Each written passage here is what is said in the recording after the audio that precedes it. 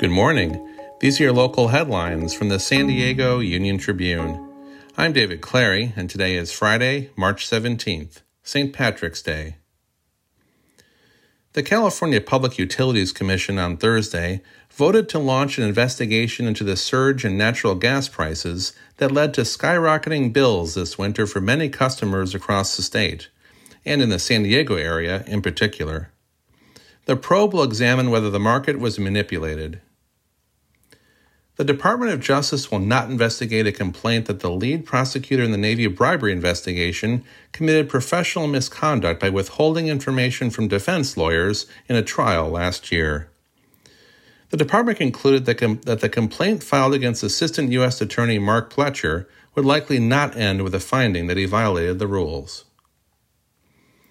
The Aztecs made enough clutch baskets and free throws over the closing minutes to secure a 63-57 victory over College of Charleston on Thursday in the first round of the men's NCAA tournament. San Diego State advances to the round of 32 on Saturday against Furman, which upset Virginia.